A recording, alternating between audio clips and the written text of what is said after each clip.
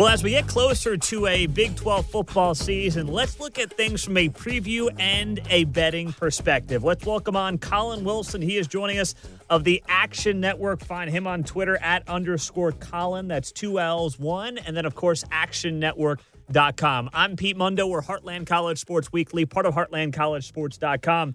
And before we dive into the details with Colin, please take a moment out, guys. Leave us a rating and a review and subscribe to the podcast. It does help a ton. I've gotten so many ratings and reviews this past couple of weeks, and we're sending everybody a Heartland College Sports koozie as a thank you. So send me a screenshot of your rating and review to Pete Mundo, M-U-N-D-O, at heartlandcollegesports.com, and the koozie will be in the mail for you guys before the season gets going. Thanks so much. Colin, I wasn't sure we'd make it, man, but here we are getting ready for a Big 12 and college football season. How surprised are you we got to this point? I'm actually very surprised. I full disclosure, I'm from Arkansas, went to an SEC school, and I live in Oklahoma. So I live in Big 12 territory. I graduated from the SEC, and if you ask anybody in the state of Oklahoma or anybody from the SEC, there was never a doubt we were going to play. But there was always a doubt in my mind. So it's just been a roller coaster of trying to emotionally think, how was I going to handle a fall without football? Like, was I actually going to spend time with my family at a pumpkin patch? Was I actually going to see, foliage? What was I going to do?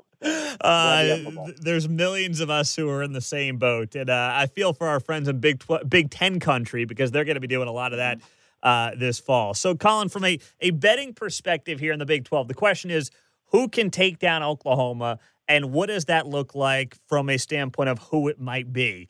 As we get closer to kickoff, how do you see that breaking down? That's a great question for the Big 12 every year because they have a very interesting format to make their championship game, which nobody else replicates. You do the round robin, and then the top two seeds face off against each other. And now the ACC, with the inclusion of Notre Dame, are going to attempt to do the same thing, except not everybody plays every team because there's too many teams in that conference. So the Big 12 has really, from a betting standpoint, Oklahoma's come out some years plus 180, plus 120. And if you're new to gambling, you're going to get more than what you put in for them to win the Big 12. And it was just an automatic that they were going to make the championship game because in a year that OU finishes third or lower in the Big 12 standings, it would have to just be a complete, a complete tank for them to ever fall below, third in the standings. So the bookmakers have gotten smart about the Big 12 numbers and what they have out there for betting, because right now Oklahoma's minus 120 to win the conference. And when you look at them, you just automatically assume they're going to finish top two. And then you look at that minus 120 and you treat it as a money line in the championship game. Oklahoma would probably be around minus 140 to minus 160 on the money line. So minus 120 is not a buy, but I certainly would take, if you can find an Oklahoma plus money to win the conference, even with all their question marks, I would still take that number. Now, as we've talked to a lot of folks as the summer's gone on, Colin, about, who might be able to upset OU in that conference title game, assuming OU is there, which, like you said, until proven otherwise, I think we can make that assumption that they may be one of those two teams. But is it Iowa State? Is it Texas? Is it Oklahoma State? If you're looking at the odds on those three teams to say, you know what, I like a value bet in the Big 12, where's the best place to look? Yeah, you named it. The top four teams, I think, are the only teams that can play in the championship game, thus having a chance to win the conference. That's Oklahoma, Texas. Texas right now is plus 180 at BetMGM. These are BetMGM numbers. Oklahoma State is plus 700. Iowa State is 11 to 1. And what that means is, if you put a bet down, you get 11 to 1 on your money.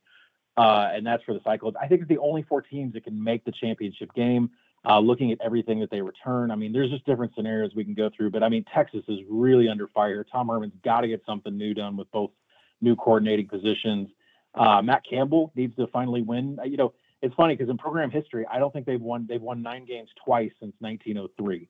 So it's interesting with a shortened schedule. We'll have to hold off on that trend for a little while to see if he can pop that bubble. But Oklahoma State, probably the most dangerous offense in the entire nation, and they return everybody on defense. So it's going to be a fascinating year in a top-heavy Big 12. Do you think, Colin, this is more of a broad college football question, do you think that the fact that this is going to be a unique year in the way it plays out, and maybe some people, I don't know. I mean, I imagine coaches will, but who knows? Do some treat it like kind of a spring training type of year with some guys opting out and whatnot? Does that change anything from a betting perspective, or can you not really go down that road because you don't know who's thinking what from a coaching perspective? Well, from a coaching perspective, they're not treating it as a spring game because, trust me, Tom Herman knows that his job is on the line. Yeah. He's taking it more seriously because once you clean out the coordinators, there's no one else to blame but you, and especially when you say you're going to have your fingers in the offensive, game plan so much. But, from a coaching perspective, they're full blown. From a player perspective, that's what makes this so hard to bet. It's a market that's really tough to invest in. Generally, as a professional gambler, I have money down on college football right after the national championship game. I've already scoped out who, for returning production, from coordinators, from scheme, from everything. Usually all that's known by the time March Madness tips. My football bets are down. And this year it's a little bit different. We don't know who's going to opt out. As you and I are recording this right now, there are players opting out all over today, and we don't know what the status is of certain conferences. I'm reading 10 players are opting out of Central Florida. So it's a market that's not, you can't predict anything. And that's when you put your money down. You want to have viable information that's a constant and not going to change on you. And that's what makes betting this so tough this season. Is there a team, as you look at the Big 12, Colin, that you say to yourself, hey, whether it's a Baylor who was in it last year, I mean, an overtime away from being a Big 12 champion at third, I'm seeing them around 30-1. I don't know what your latest numbers have in that. A West Virginia, a TCU, a Kansas State, where, you just see some crazy value, or is it just too top-heavy in this conference with Oklahoma to make that case? I've tried to make cases because this is one of those conferences where a team that's in the middle or, not Kansas, anyone besides Kansas can actually legitimately have a shot at getting that number 2 seed and playing in the championship game. And really, I've been trying to make a case for Kansas State, and then I had to stop. The more I dug into this team, I love what, Chris Kleiman's doing with the team. I love what Skylar Thompson is as far as being an explosive quarterback. But of 18 offensive linemen on this 2020 roster, only 2 players have starting experience. That's Josh Rivas and Logan Long. They only have 3 starts in their career. I mean, we're talking 16 guys on this roster that have 0 experience, and it's hard for me to put money on a team that has no depth whatsoever in offensive line. Hey, guys, it's Pete Mundo, and one thing I always do with you is get personal, keep it real, and keep it honest, right? Well, let's be honest about something.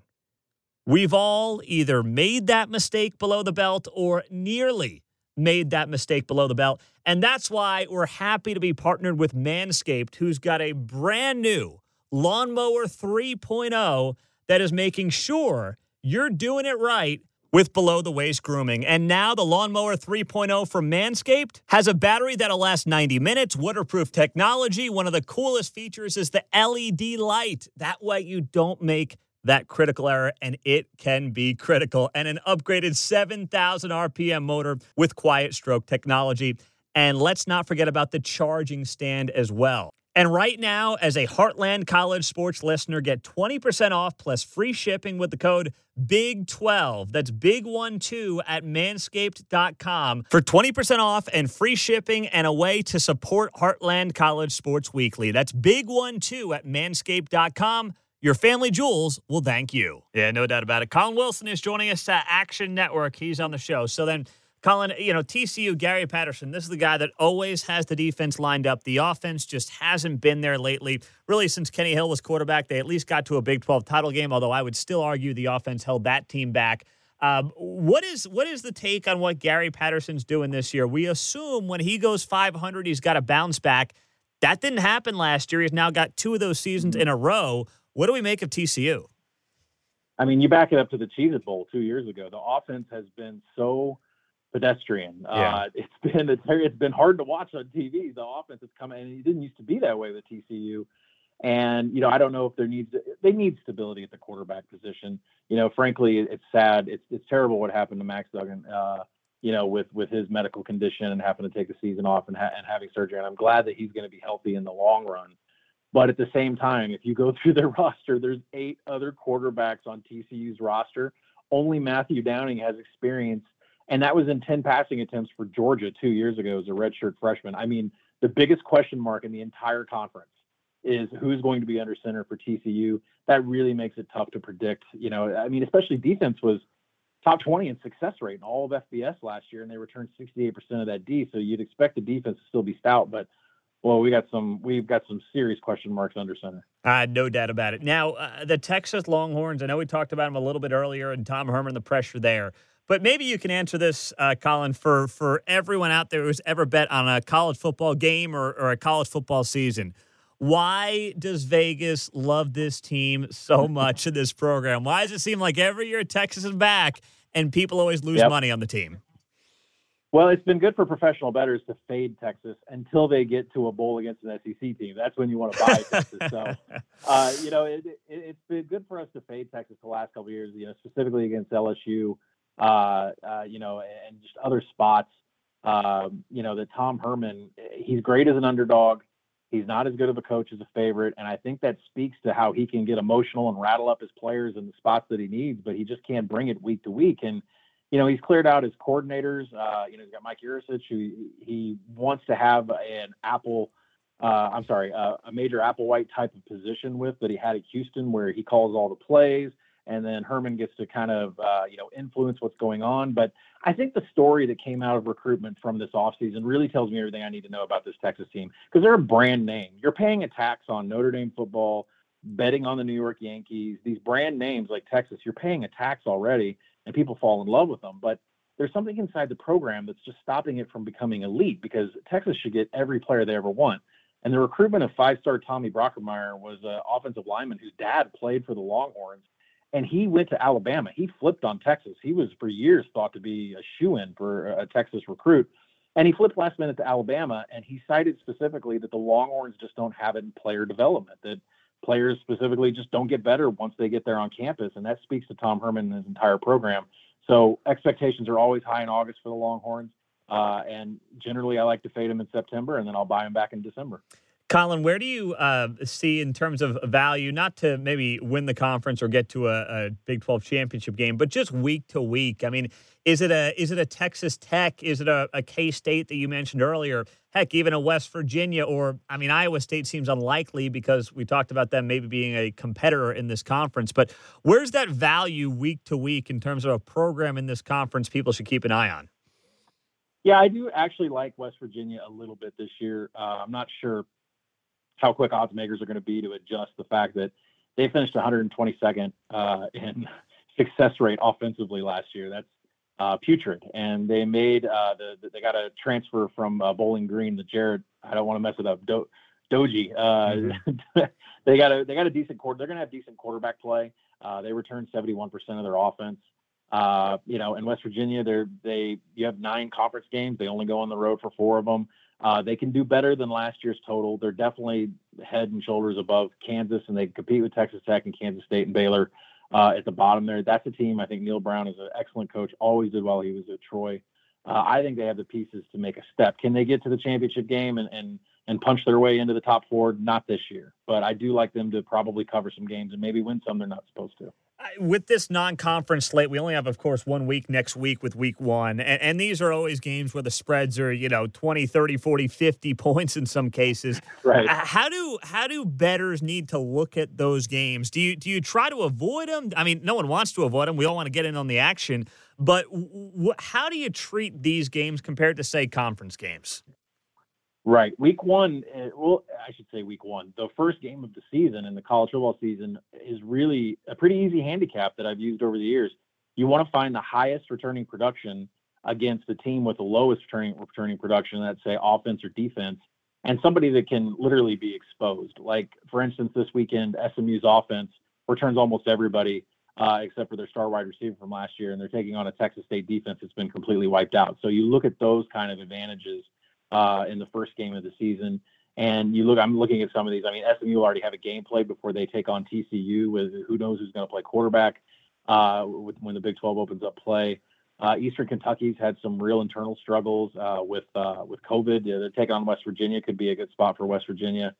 Texas Tech, I project to be a 40-point favorite against Houston Baptist. So who knows if Matt Wells wants to kind of get off the schneid of last year and put a whooping on somebody. So it'd be a pretty big statement game. But I would stick to who's the team that's most experienced, that didn't suffer from missing spring practice, didn't suffer from a late start in camp, and is going to be able to have the same offensive coordinator, the same scheme, not have to learn anything new, and taking on a team that's just been completely wiped out. Well, it is going to be a heck of a year, and it's going to be really interesting to follow. He is Collin Wilson. Find him on Twitter @_Collin, 2Ls1. Of course, ActionNetwork.com doing a great job covering everything you need to know on the sports betting front, the college football betting front especially. Collin, thanks so much for joining us here, talking a little Big 12, and we'll talk with you again when the season gets going. Thanks so much. Yeah, thank you. Thanks for having me on. Great insight there from Collin. I'm Pete Mundo. We're Heartland College Sports Weekly. And don't forget about our partner, Manscaped. Go there, use the promo code BIG12, BIG12 for 20% off and free shipping on the Lawnmower 3.0 and plus a rating and a review. And we've got a free Heartland College Sports koozie coming your way. Thanks so much, guys. We'll talk to you soon here on HeartlandCollegeSports.com.